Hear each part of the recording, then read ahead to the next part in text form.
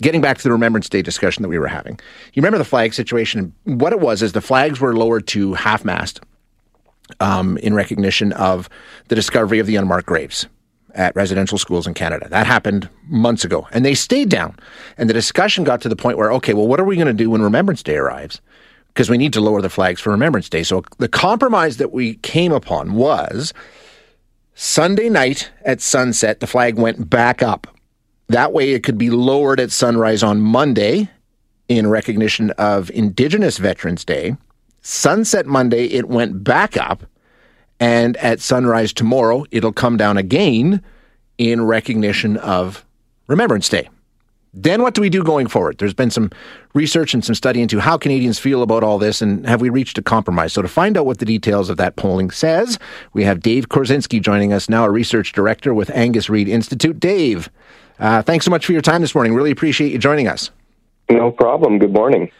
Taking a look at what you guys found and the questions that you asked, it seems to me like Canadians, by and large, think, okay, we've hit a pretty good compromise here, right? Is that a fair way of summing it up? Yeah, I think there was certainly an appetite among Canadians to have the flags raised for Remembrance Day. That was something that really popped out at the beginning when we asked that question.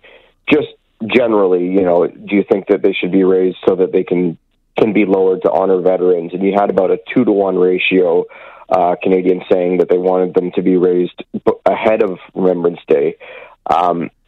And then when you look at the question of, what's the motivation behind that, you see a little bit more of, 45% wanted them to go up just in general. 25% said that they would raise them only if they had, had discussions with Indigenous leaders, right. Something that the federal government has been very clear about, that was one of the motivating factors, was that they had discussed this with Indigenous leadership and they had come to a compromise and they felt like this was the way to go. So you end up with about 70% when you take that element of the equation into account.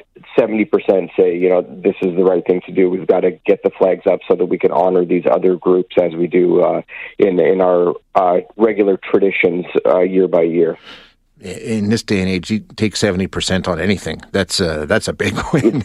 Yeah, it's really, especially, these issues where you've got, very sensitive topics, and Indigenous issues are always very difficult because there's so much history and there's so much kind of tension in various elements of society. So to get 70% saying that they think this is the course to go with, I think is probably more than maybe the federal government thought that they were going to get. But I think this is one where it was pretty cut and dry. People wanted to see all of these groups honored, and this was the way to do it. So I think they struck a nice balance. Now, what about going forward? Once Remembrance Day has passed and we've dealt with that moment in time, what's the feeling about the flags? Do they come back down to mark the reconciliation movement and the unmarked graves, or do we need to continue to react instant by instant? What's the findings on that?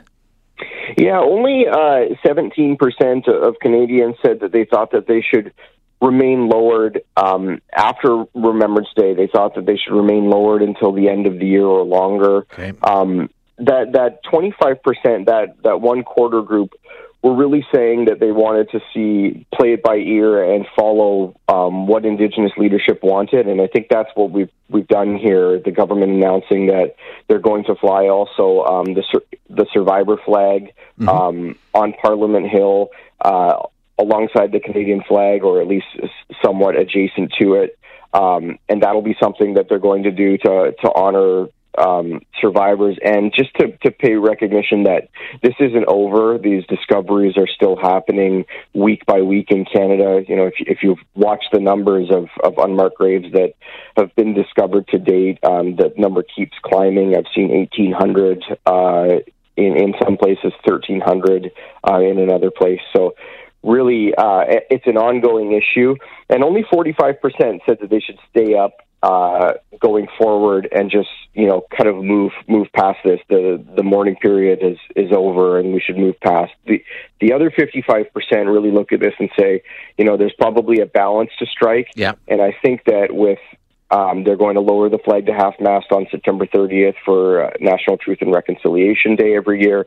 And I think that's something that a lot of people think is a nice compromise. So I think people are generally pretty happy with the way that the government has handled this.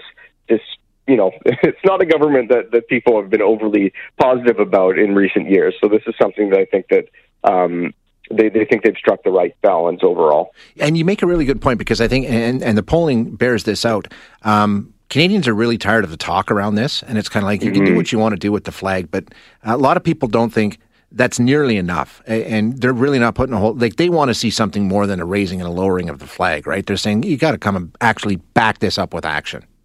Yeah, I think when they look at the issue, they say, that this is a nice way to honor those who were lost, but really what we should be doing here is concrete action.